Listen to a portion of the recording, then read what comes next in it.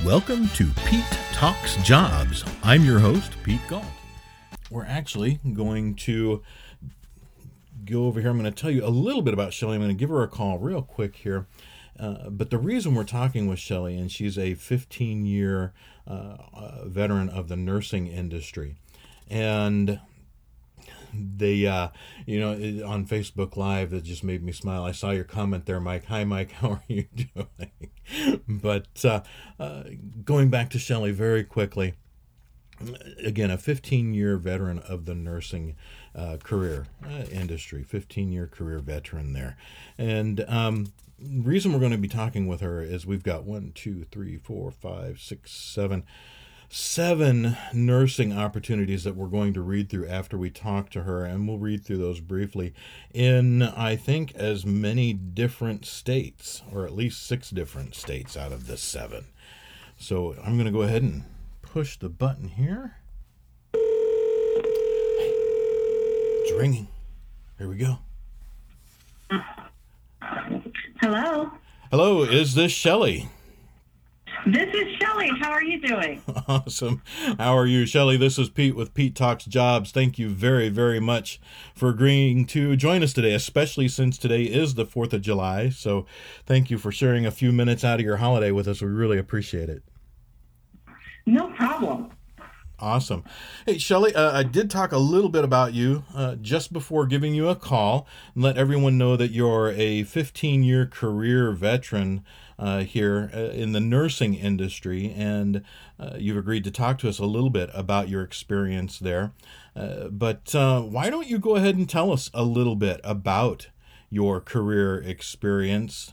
And again, thanks for joining us. You're a highly experienced medical professional.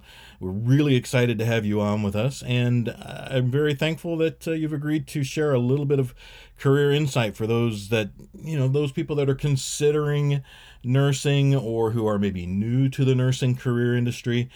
So again, please tell us a little bit about yourself. Oh, no problem. And thank you for having me on your show. I am a nurse. I started in 2003. Before that, I was working in the laboratory at the hospital, and went back to school and graduated in 2003. Went into the medical surgical.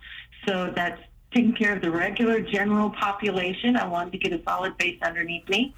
And from there, I went into medical telemetry, which is where we monitor the heart rate and put all those wires and bells and whistles on you.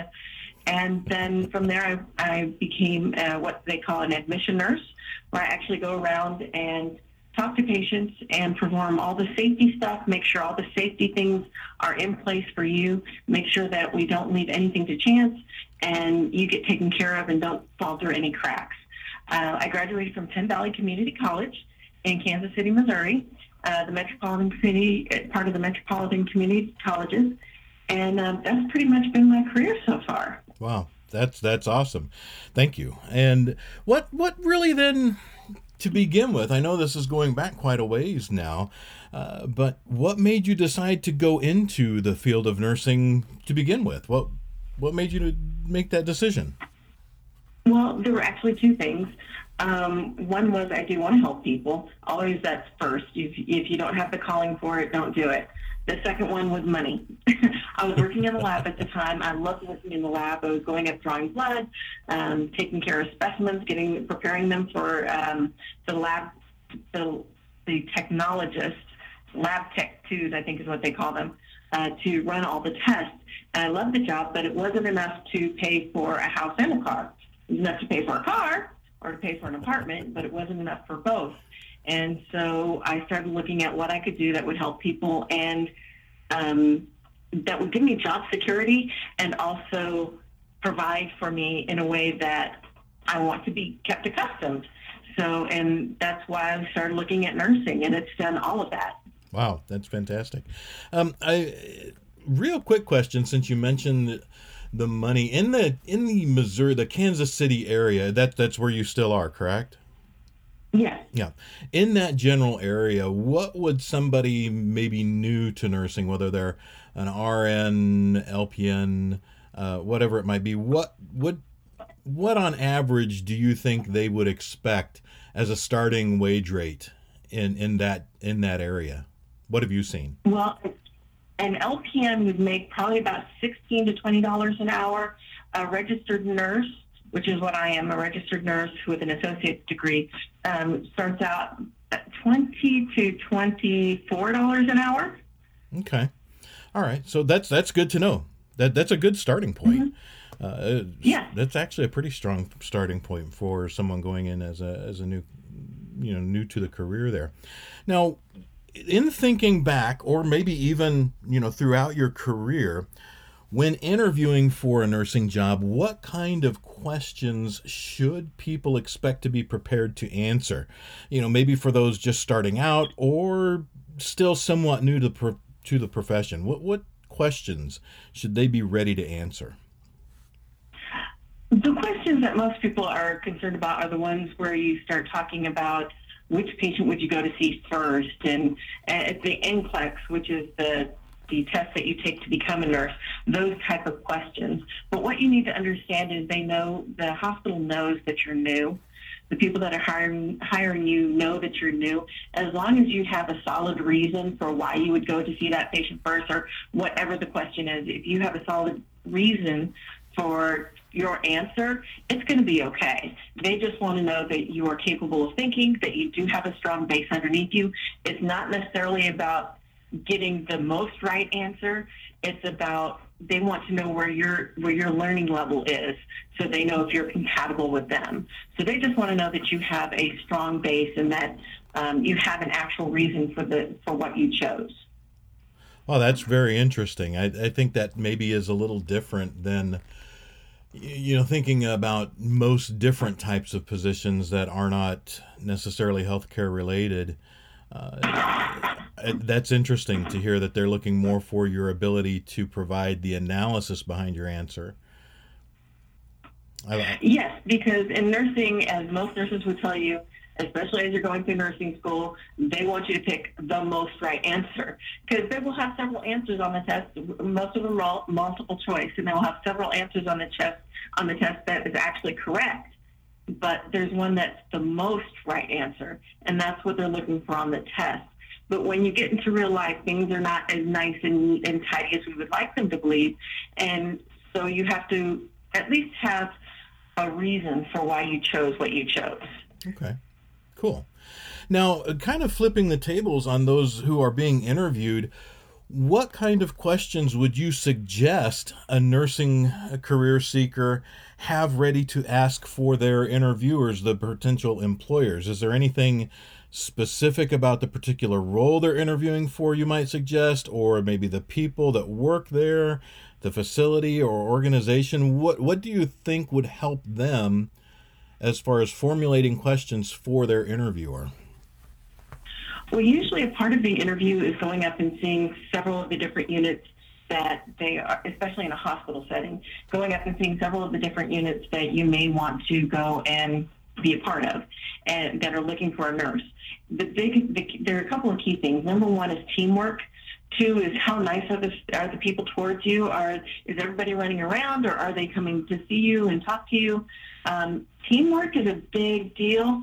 The people getting along is a big deal. So that's kind of what you want to look for. You want to look for people who get along with each other, people that most employers hold their employees because their employees like working with each other. So you really want to try and find something that you will like, being around people that you will like.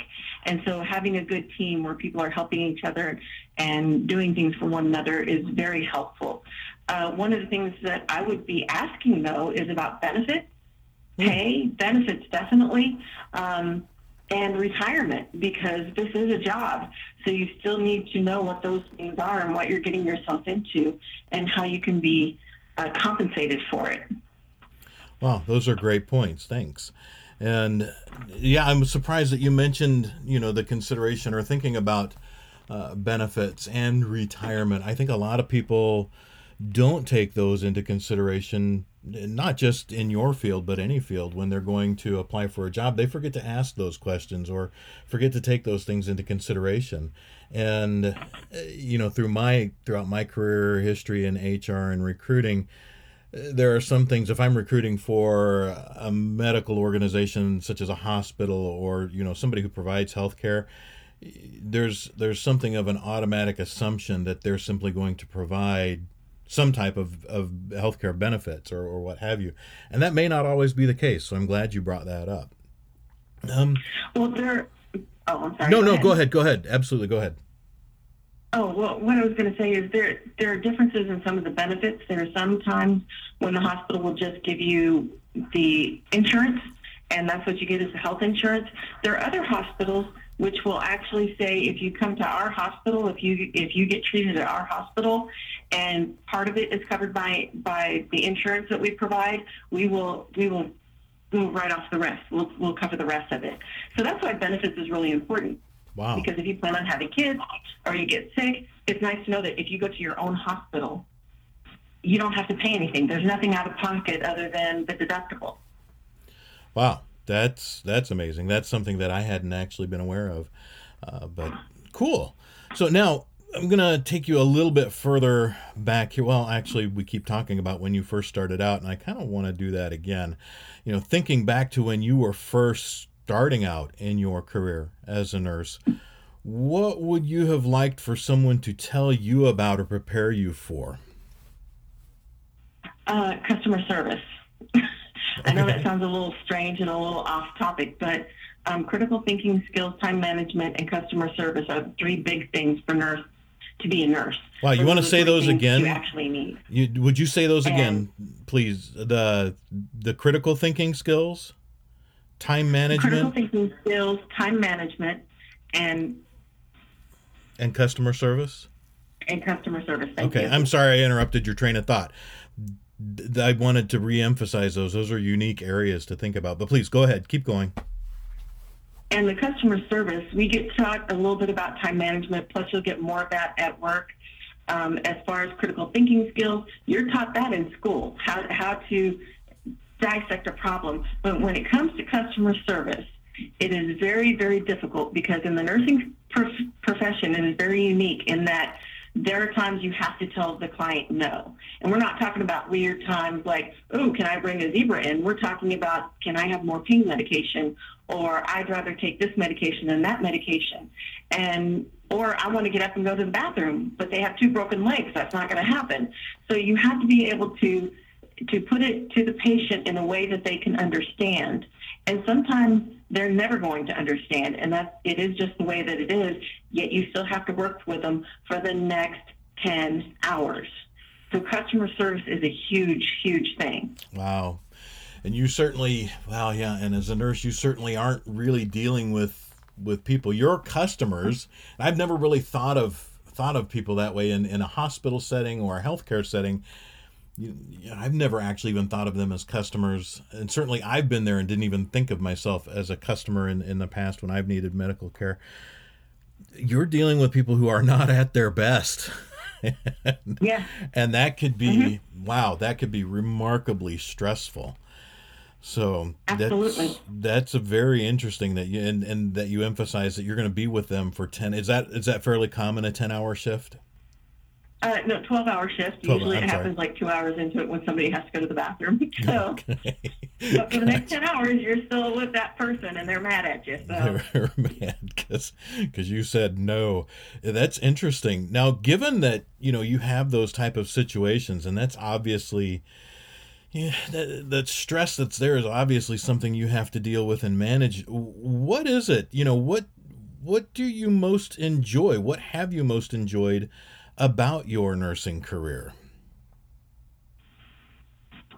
Well, there's the selfish things, which is the paycheck, because you can work as many hours as you want to work in most hospitals, most places, or you can go to another facility and get a second job and work, and you're working 3 shifts, 3 12s, and then you can go someplace else and work as much or as little as you like, or you can stay at your own hospital and do it. And that's good money. That's really good money, especially if you're at your own hospital, because that's time and a half. So just think about if you're starting out with $20, that's $20 plus time and a half. That's a lot of money. It adds up really fast, especially when you're new. The not so selfish part is being able to help the patient and realizing that you are doing something really amazing. You're helping people get back out into the world and get back to where normal was. You're helping them learn what it's like to be sick, that being sick is a full-time job, and that being normal is actually pretty darn good. That's funny. Being normal is pretty darn good. That should be on a poster somewhere. I like that. You should coin that. You should write that down and copyright it and slap it on a poster. That's pretty good. So, Shelly, I really, really appreciate you again taking some time, a few minutes to talk with us. But before I let you go, I would like you to, if you'd be so kind, to share a little bit of parting advice that you might have for those who are new to nursing, or maybe those who've only been in it for a year or two. Given that you've got 15 years of experience as a medical professional and RN, what would you say to them? Well, I guess the biggest thing I would have to tell you, and this goes for everybody, but especially for nurses, if you don't like where you are, if you go home every night crying at the end of your shift, if it is that bad, do not be afraid to leave. There are too many gosh darn jobs out there that you can get for a nurse, as a nurse, that you don't have to put up with that crap. You just don't. It is. You know how they say it's a buyer's market or a seller's market? Mm-hmm. It's an employee's market right now. Nurses are in are worth their weight in gold, and the hospitals know it. So think of yourself as an amazing car, whatever you have to do, and say, I'm not going to put up with this. I deserve better than this, and I'm going to go for something better. And do so. Don't stay at some place because that's where your retirement is. If you're going home crying every night, it's not worth it. Change. You can do it. It's scary, but you can do it. Go someplace else. That's the biggest thing I can tell you. Wow. Well, Shelly, thank you very, very much. I really appreciate you taking some time, especially on your July 4th holiday, right here along with us. Thank you so much for joining us. I really appreciate it. And hopefully you've had a good enough time that you'll talk with us again sometime. Oh, absolutely. Anytime. Awesome. Thank you very much. Enjoy your holiday. Thank you. You too. All right. Bye-bye. Bye. Wow. So again, Shelly, thank you very much for joining us. And that's our very, very first guest on Pete Talks Jobs. Welcome to Pete Talks Jobs. I'm your host, Pete Galt. This is so much fun. We are, again, I even have more sales and marketing roles to talk about here. But because we're talking about so many of those, and I've talked about him before here on the show, again, we're going to be talking with Don Sivesind today. Don is the founder and president of Action Result Services, Inc.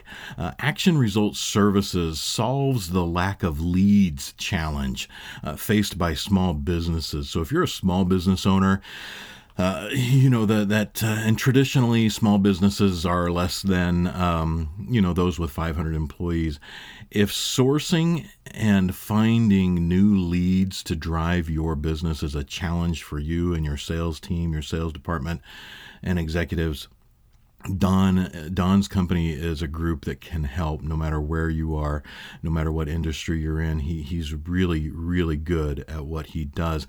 In fact, his business coach system has been featured on ABC, CBS, Fox, and NBC. So I tell you what, why don't we go ahead and let's give Don a call.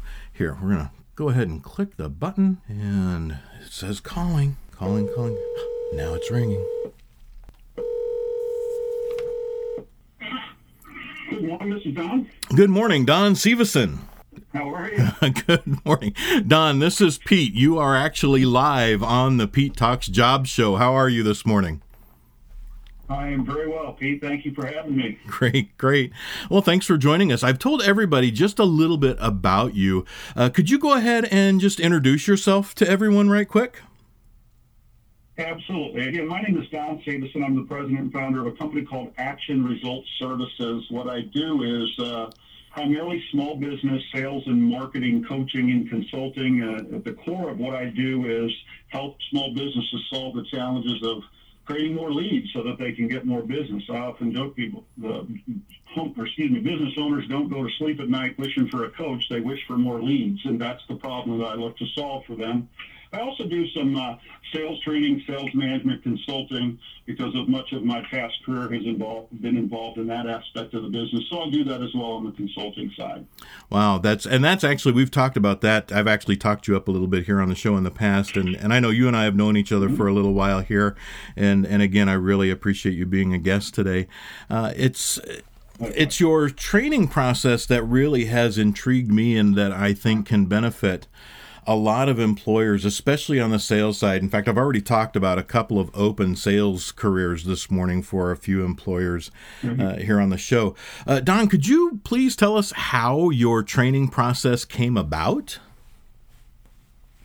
Well, certainly, yeah. I mean, it's an accumulation of a lot of, the fact that we've been doing something for a long time can benefit from us. And I've worked in the corporate world for many years, and I had the opportunity early in my career to work for Sprint, which was a long-distance company then, not so much a cellular company, and they were a fantastic learning organization. So I had the opportunity to get a lot of training and development there, as well as many other companies that I've worked with and for. Also, always looking for opportunities to learn from outside sources, things that seminars and training. So I'm a big believer in, the old phrase, steal the best and leave the rest, because there are a lot of smart people out there with a lot of great ideas.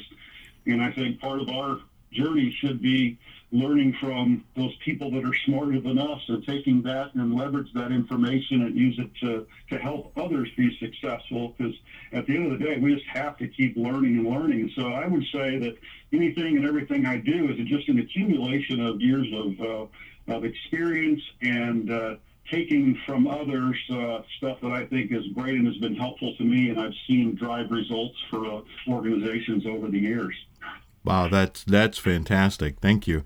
Now, with regard to your training process, how does your process benefit people, the people who are tasked with leading sales teams? What does it do for the sales VPs, directors, managers? Could you explain that a little bit? No, absolutely. What I've kind of dubbed the process that in terms of developing the sales team is what I call moving the dots, and I'll touch on that a little bit. But primarily, the biggest benefit is that it focuses on the entirety of the whole, what I call the whole salesperson.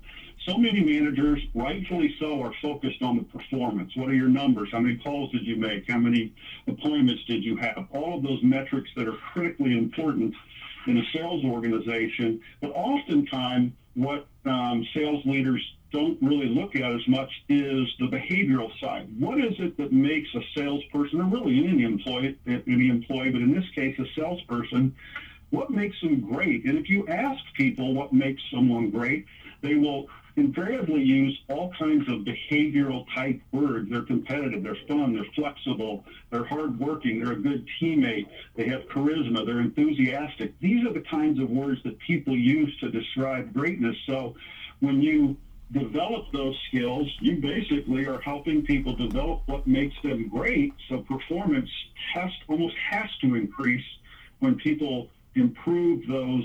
Sometimes we refer to soft skills. I refer to them as behaviors, because that's really what they are. So the individual obviously benefits by having someone focus on the entirety of that person, not just how many calls and how many appointments did you make, but more about how are you doing it, and let's talk about ways to make you more successful. So for the leaders, obviously, performance is the obvious benefit, because as people develop these greatness behavioral skills, they're obviously going to be better salespeople, and their performance increases. I think it brings a certain level of clarity to the sales team. I know now what my performance targets are, but I also know what's expected of me, of what kind of behavior, what kind of culture do we want to have here and define here, so that I can be successful. And you certainly will see the salespeople appreciating this process as they see their performance increase, and the clarity helps.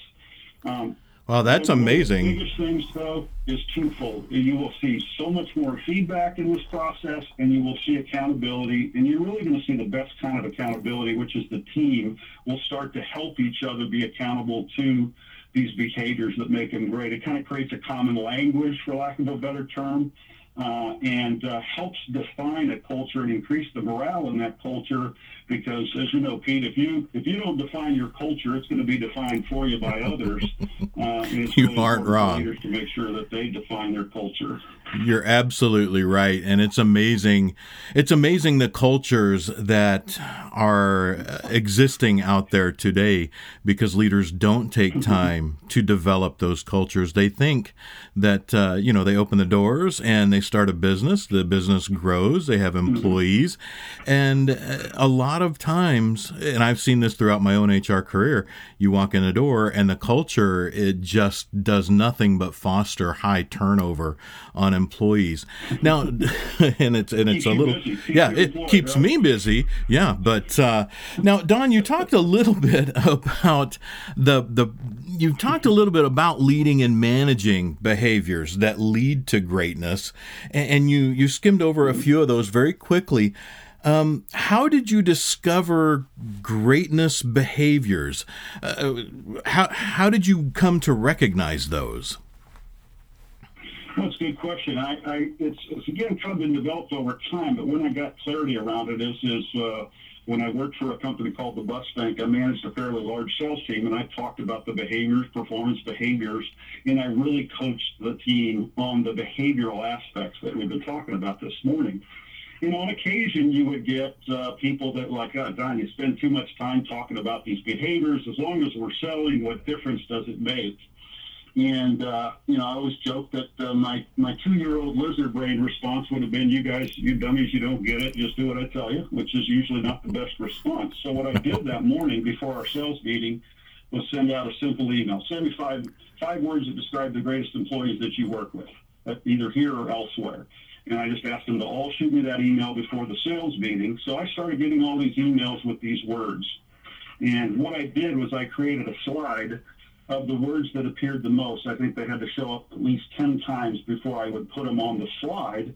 And I dubbed that slide the greatness slide, and I had it up on the board, up on the screen as the sales team came in for the sales meeting this morning. I didn't say anything. It's just up there. And as we started the meeting, I thanked them for their emails. I told them these words up here are the words you gave me most frequently to describe a great employee. And I said, I just asked a question, what kind of word is every word that is up here? And a couple of them sheepishly said, behaviors. And I said, absolutely right. And then I went into my poor acting. I'm not a good actor, but I went into the act and said, let me get this right. This is what you tell me makes people great at what they do, but you don't want me talking about it. And wow. I said, sorry, I'm not going to sell you out. I will continue to talk about it because I agree with you. These are the things that make people great. And that's kind of where the whole greatness piece of it solidified for me. And I've used that slide many, many, many times now as I've moved forward with developing salespeople and other employees and seen it have tremendous results. Well, that's amazing. And I had the good fortune to yesterday sit in on one of your presentations. Thank you for inviting me to that, by the way. I really appreciated that. And I did get to see that a slide, but I can't remember it, and I don't have the copy of it right in front of me. Why don't you share a handful of the words that are key in in how people defined what makes a great employee? Go ahead and maybe rattle off a handful of those if you would. Absolutely. Yeah, I've got some of them right in front of me because they're ones that I assume people that are listening right now would probably be using themselves to describe a great boss they had or a great fellow employee they worked with. But the ones that show up the most often are things like trustworthy, flexible, organized, adaptive. They're motivated. They're respectful. They bring in enthusiasm. They're driven. Hardworking comes in on that word as well. But then there are things like considerate and caring.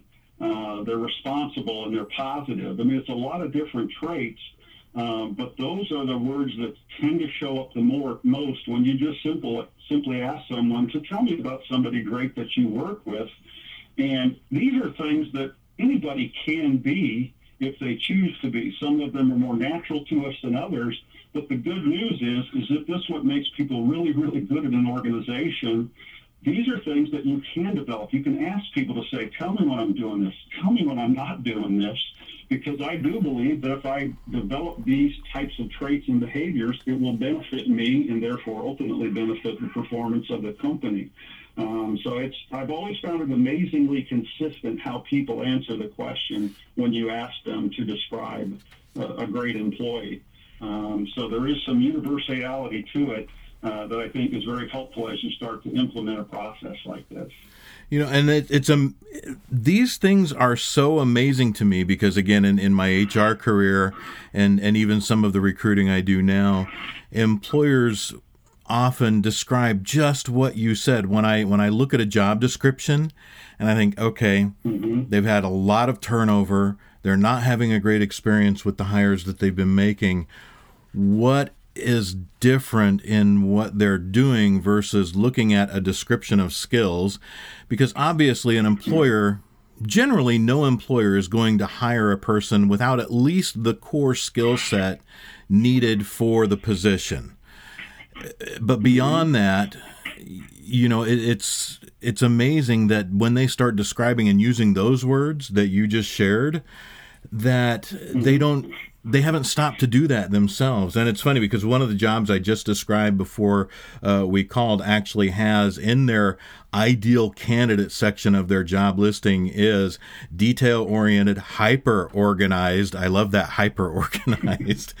Yeah, hyper, outgoing personality, et cetera, et cetera. Now, with all these things in mind, what are some examples that you could provide on how it is hiring managers can actually hire for greatness? That's a great question. It's a great question. It's not a simple thing to do, but it's certainly, if you're focused on these things, it certainly can work. You make a great point about, I mean, certainly someone, if you're going to be in sales, you have to be able to sell. That's kind of the ticket into the ballgame, into the stadium. You have to have the basic skills. I always joke, and people who know me will get this joke, is that if you hired me tomorrow as a mechanic, I would be a high behavior person, but I'm pretty certain I would never become a high performance person because one of my strengths is not fixing things. So you do have to have that basic skill. But the issue, though, is so many employers, when they hire, and we've all heard the phrase hire for talent and train skill, and I say it with the air quotes because so many people only say it and they don't live it. Wouldn't it be great if you had a whole team of people that live these behaviors? They have the basic skills, and now you're training them on the skills of that job rather than teaching them how to be enthusiastic and dependable and considerate and detailed and organized and friendly. And this is where I think managers hiring people miss the mark, is when you think about people that you didn't want to have on your team, certainly there are the performance ones, but the majority of them were because they were a pain in your backside. The team wanted you to get rid of them because, again, they're not these things on the greatness slide. And if people would think about it from the beginning when they're hiring, they would pay more attention to those things because, as we say, play the movie forward. If you don't have people with these traits, you're probably not going to be very happy with them, even if that for a period of time they're a high performer. But everybody listening today can think of somebody they've worked with that was a high performer, but you would have preferred they didn't work for that company. Why? Because of their behaviors. And as a sales manager, that's a tough one. You want that person to improve their behaviors because none of us as a sales manager want to let go of high performers. But they become very, very destructive, in terms of the overall organization. So it's really, really important to focus on what are the behaviors of your best people. That's the place to start and identify what those are, and then try to figure out how do you interview for those behaviors as well. I always kind of laugh at the term behavioral interviewing because I believe that what most people refer to as behavioral interviewing is really situational interviewing. If this happened, what did you do? Exactly. What did you do, or what have you done? Mm-hmm. That's really more based on a situation. That's not talking about my behaviors. No. But I think it's about trying to uncover these traits. And one of the things I've done when I've been interviewing candidates for sales roles, I've shown them this. And I've said, this is one of my expectations when you join this organization, these are the things that we want people on our team to be. And I will even joke with them, if you're not this, you probably don't want to work here because they'll probably drive you a little bit crazy talking about these things. But it is a way to clearly communicate your expectations to a potential hire up front, so that if they come into the organization and they're not living these things, you can quickly address that. And if it's really egregious, that's not the right person for your team. So I think it's very important to incorporate it into your interview process, because at the end of the day, you want people that look like these words. And if you're doing nothing to uncover those, and it's not real easy to do so, how do you uncover that somebody is considerate? Well, you might ask questions about certain things they've done in their past that would indicate that they're considerate of others.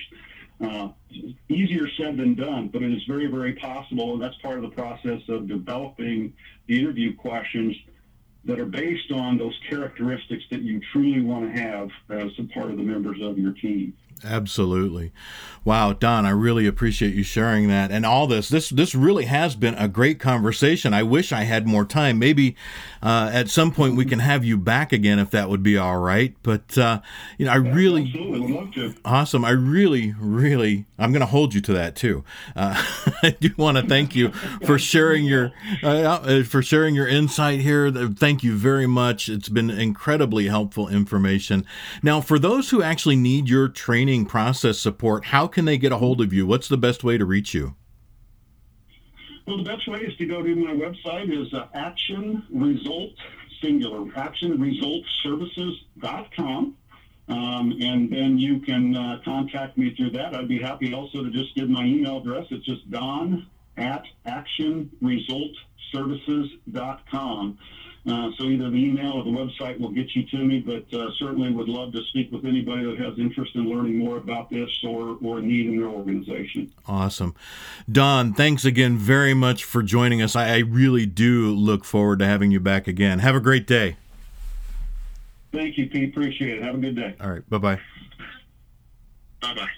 Wow, that was awesome. I really am thankful that Don joined us today. I hope that those of you who are responsible for hiring sales teams and, the employers we just talked about with sales openings have a chance to reach out and maybe talk with Don a little bit. I know he'd love to hear from you.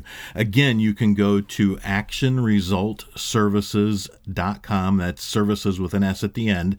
So actionresultservices.com. And if you want to reach Don directly, just email him. It's just Don, D-O-N, @actionresultservices.com. And I really appreciate Don for joining us. That was fantastic. You're listening to Pete Talks Jobs on 216 The Net Internet Radio. Pete Talks Jobs is a pre-recorded weekly syndicated podcast featured here on 216 The Net on Mondays, Tuesdays, and Wednesdays from 9 to 10 a.m. 216thenet.com.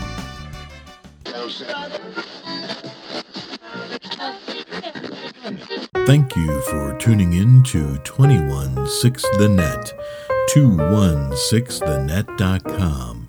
216 The Net is a station breaking the mold of radio as you know it. We bring only positive, inspiring shows to the airwaves.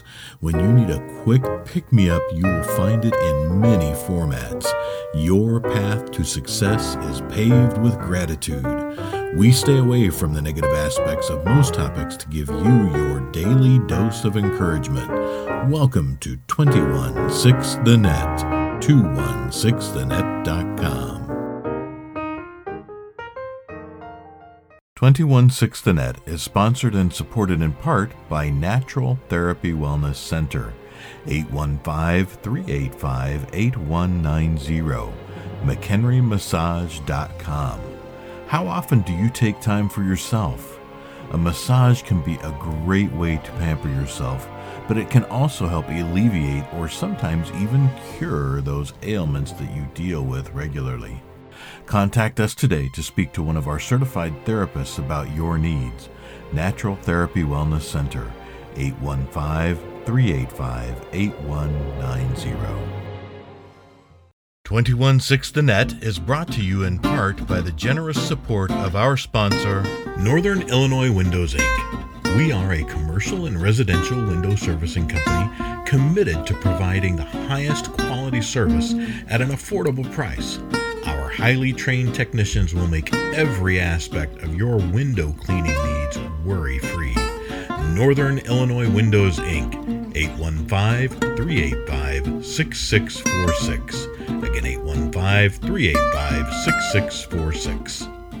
Experience, education, character, an inherent ability with numbers, an exceptional CPA.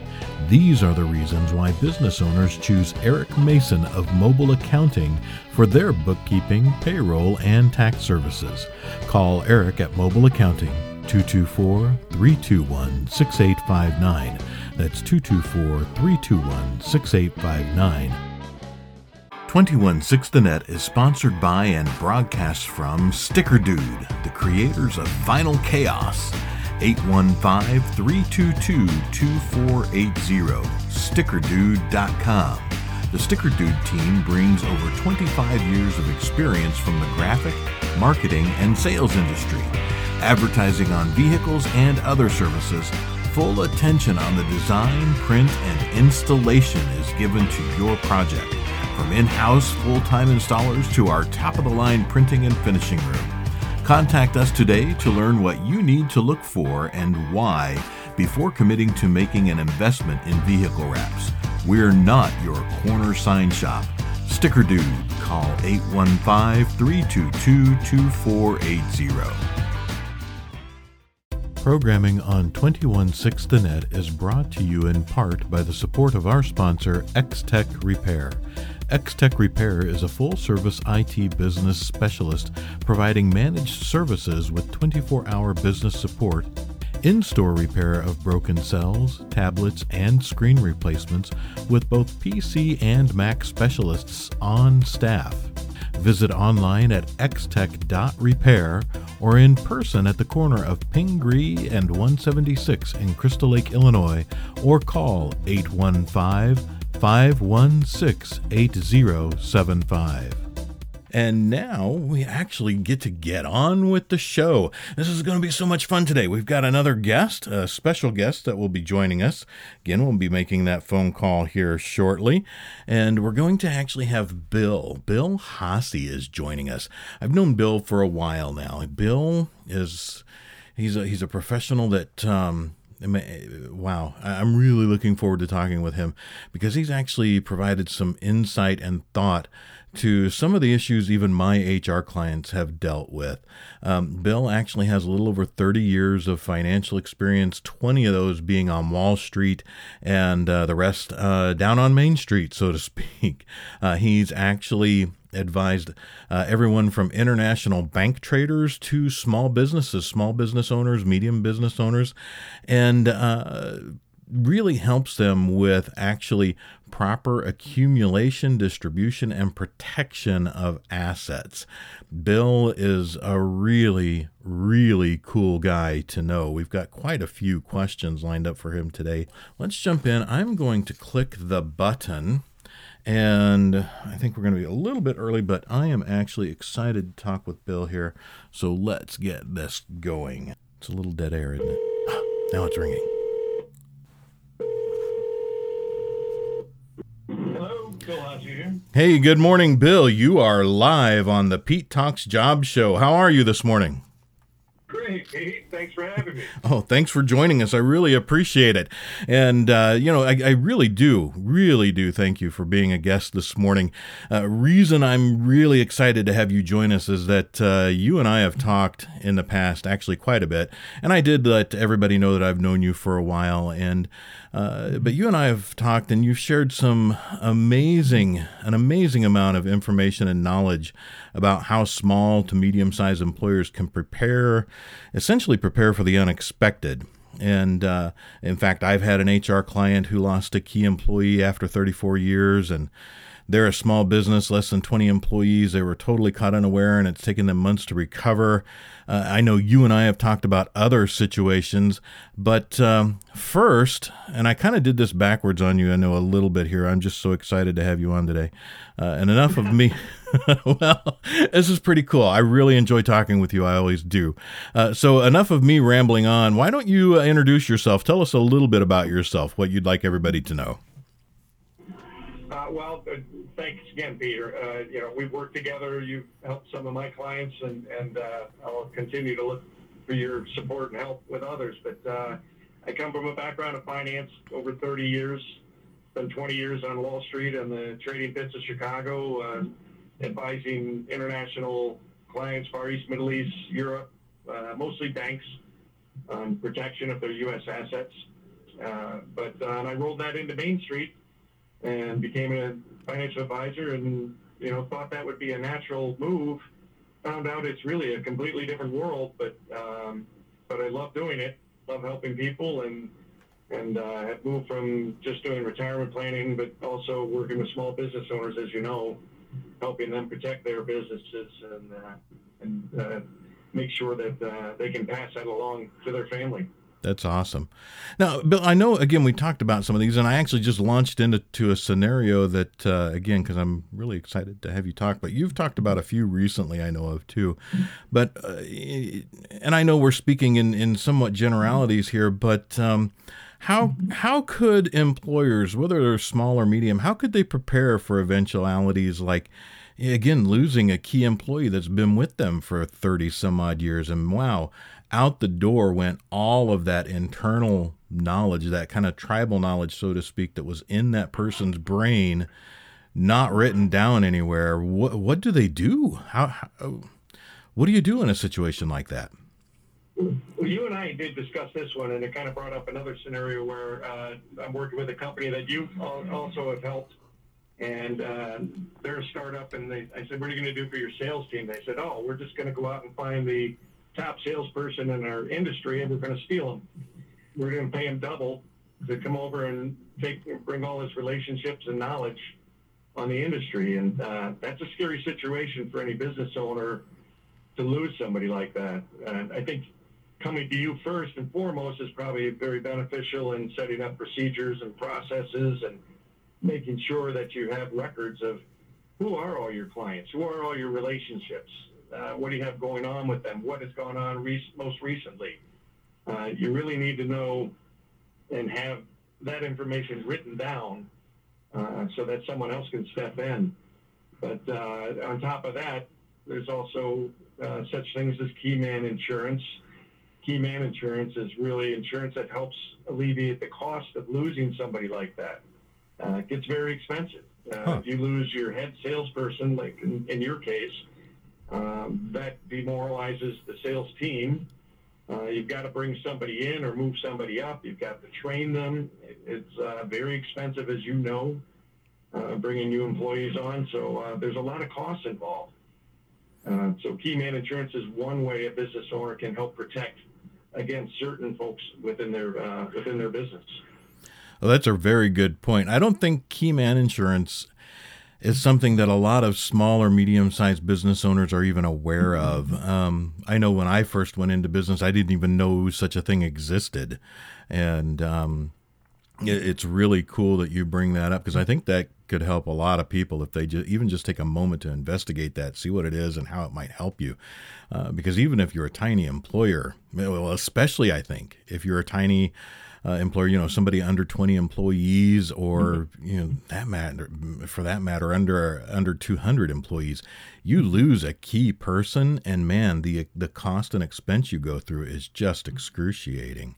So thanks for bringing that up. Now, again, you and I have talked before about company ownership situations that dramatically change when owners pass away. Yeah, is that something business owners, their families, can they actually do something about that before it happens? I think the numbers are somewhere in the neighborhood of 82% of small business owners don't have a succession plan in place. Wow. That's an unbelievably high percentage. Because a lot of times they'll think, well, I'm just going to turn it over to a family member and, everything will be hunky-dory. But, you can run into a lot of problems in that scenario. Let's say you have 4 kids and 2 don't work in the business, 2 do. And dad passes away, who's going to take it over? And the 2 working there think they're going to get it. And the 2 that don't work there think they still should get a piece of the action. If you don't have a plan in place and possibly insurance policies to help pay for that changeover, because you're going to get hit with a big tax bill, it's important to have something like that. It may be your top sales guy that may be the one that's best to take over your business and not your child. But you need to have some kind of a plan in place, and so that there's a smooth transition. Because if you're looking to sell a business, after that type of event happens, you've dramatically decreased the value of your company because the head person's gone. Wow. Now, what in a case like that, though, what even happens? Suppose you're an S corp, you're a small S corp, or and you've got shares that are divided up between owners. What happens to those? What happens to the shares when? Different ways. It depends how you're set up. Are they going to go equally to the other partners? Can somebody else buy out those shares? Are they awarded to another person? This is a scenario where a family could typically lose control of what could be a 3rd generation business. Man. If it's not set up properly, you're very much open to losing that business in the family. Well, and then you just mentioned, the partner scenario, and I know there are a lot of companies that I've dealt with where there are multiple, at least 2 owners, partners, sometimes even more. And I mean, what do you do in the case where you have a particular partner who one day just walks in and says, "Hey, you know what? I'm done. I'm leaving," or again, worse yet, he just dies unexpectedly, totally unexpectedly. I mean, either way, it's a surprise you're not ready to handle. So what now? Well, you better have a buy-sell agreement in place. What's a buy-sell agreement? If a partner passes away and all of a sudden, let's say you had a buy-sell agreement from 10 years ago and it was for $500,000. Business is now worth $10 million. And the wife comes in and says, well, that's $500,000 is nice, but he was a 50% partner and the business is worth $10 million. I want my $5 million. You've got a real problem. So having a buy-sell agreement is important. Having it up to date is even more important, because again, that spouse is going to come back and now you're going to wind up in litigation. And again, that business most likely can't afford to pay out the true value and would have to go under in order to do so. Wow. Something anybody would want to happen. Yeah, really. Because, I mean, what are you going to do if somebody passes away? And sure, you've got a 10 million, a business that's worth 10 million, but you've got to cover an awful lot out of that. A $10 million a year business, that value is value. That doesn't speak to all of your overhead, because there's a good chunk usually that supports, a $10 million business. You've got, what do you got supporting a $10 million business? Usually the infrastructure, the operations, employees, etc. Oh yeah, there's many aspects to a business that are revenue generating and many that are not revenue generating and drawing on the funds, but they're necessary. But it's important to really have protection in place, because again, the wife is going to come in, or the spouse or partner is going to come in and say, I want more money because it was worth more. Or let's say worst case scenario, the spouse winds up having another partner in life, and that partner is they're talking about what happened to her, and partner says, well, wait a minute, we got to go back and get a piece of this action. You're owed it. You deserve it. And again, you could wind up in business with someone who doesn't know what they're doing, who's only there for greedy reasons because you were not properly protected. Man. I've seen it happen many times. And I know we're painting a really dark picture here, I know. But these things do come. I mean, I've seen it, you've seen it, and it's scary. And I don't know in your case, but in my case, I've lost clients because of situations like this. The business it goes away. They can't. You could be a well-established business, like I said, even third generation, and it could all go away if not properly set up. Most business owners don't know about a lot of these things because they're focused on building their business, and they always have been. Right. And so it's important to get outside advice, but even something as simple as just having a will. I've told you about a friend of mine whose mother passed away, and he thought he was taking over the business, and his brother had left 10 years ago, all upset at the family, wasn't getting enough out of the business, and started a competitive business. Mom passes away, doesn't have a will. The one son thinks he's taking it over, and the other son shows up at the door and says, whoa, no, that's not going to happen. And he said, well, I'll pay you off and buy you out your share. And he's like, no, I want the whole thing. So now it's going to be in probate court for years. Wow. And for all that time it's in probate court, you don't know if you're ever going to be able to keep that business or not. It could be taken away from you. Man. So something as easy as a will and having that in place. Look at Prince, Aretha Franklin, Steely Dan, Leonard Skinner. These are all big names, big money, and all these folks did not have a will. And the only people who win there are the lawyers. Man, and that's such a shame. I mean, even just hitting everything right in business. So, if you've got your key man insurance, if you've got your buy-sell agreement, you keep all that updated to cover the value of your business and such. Man, not having things in order on a personal level sounds like it could just be an all-around disaster as well.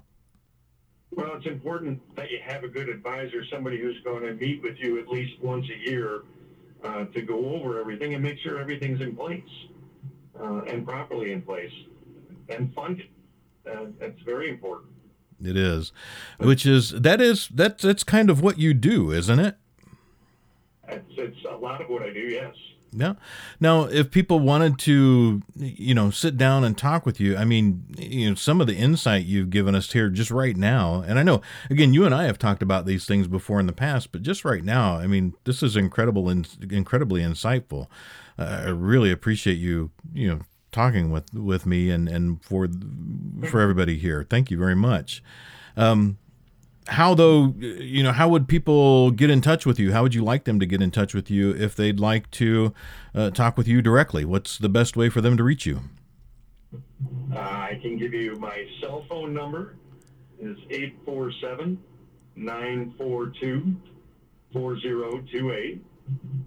Cool. I can be found at Paradise Financial. We're in Johnsburg, Illinois. Awesome.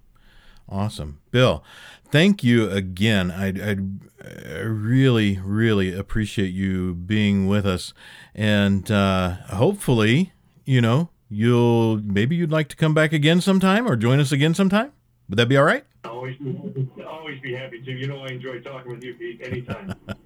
Cool. Bill, thank you very much. I really appreciate it. Have a wonderful day.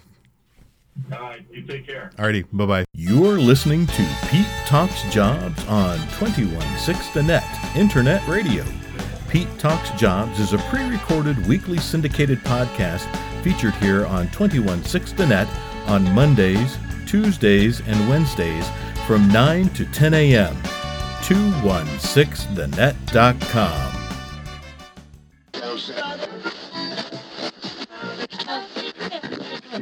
Thank you for tuning in to 216 The Net, 216thenet.com.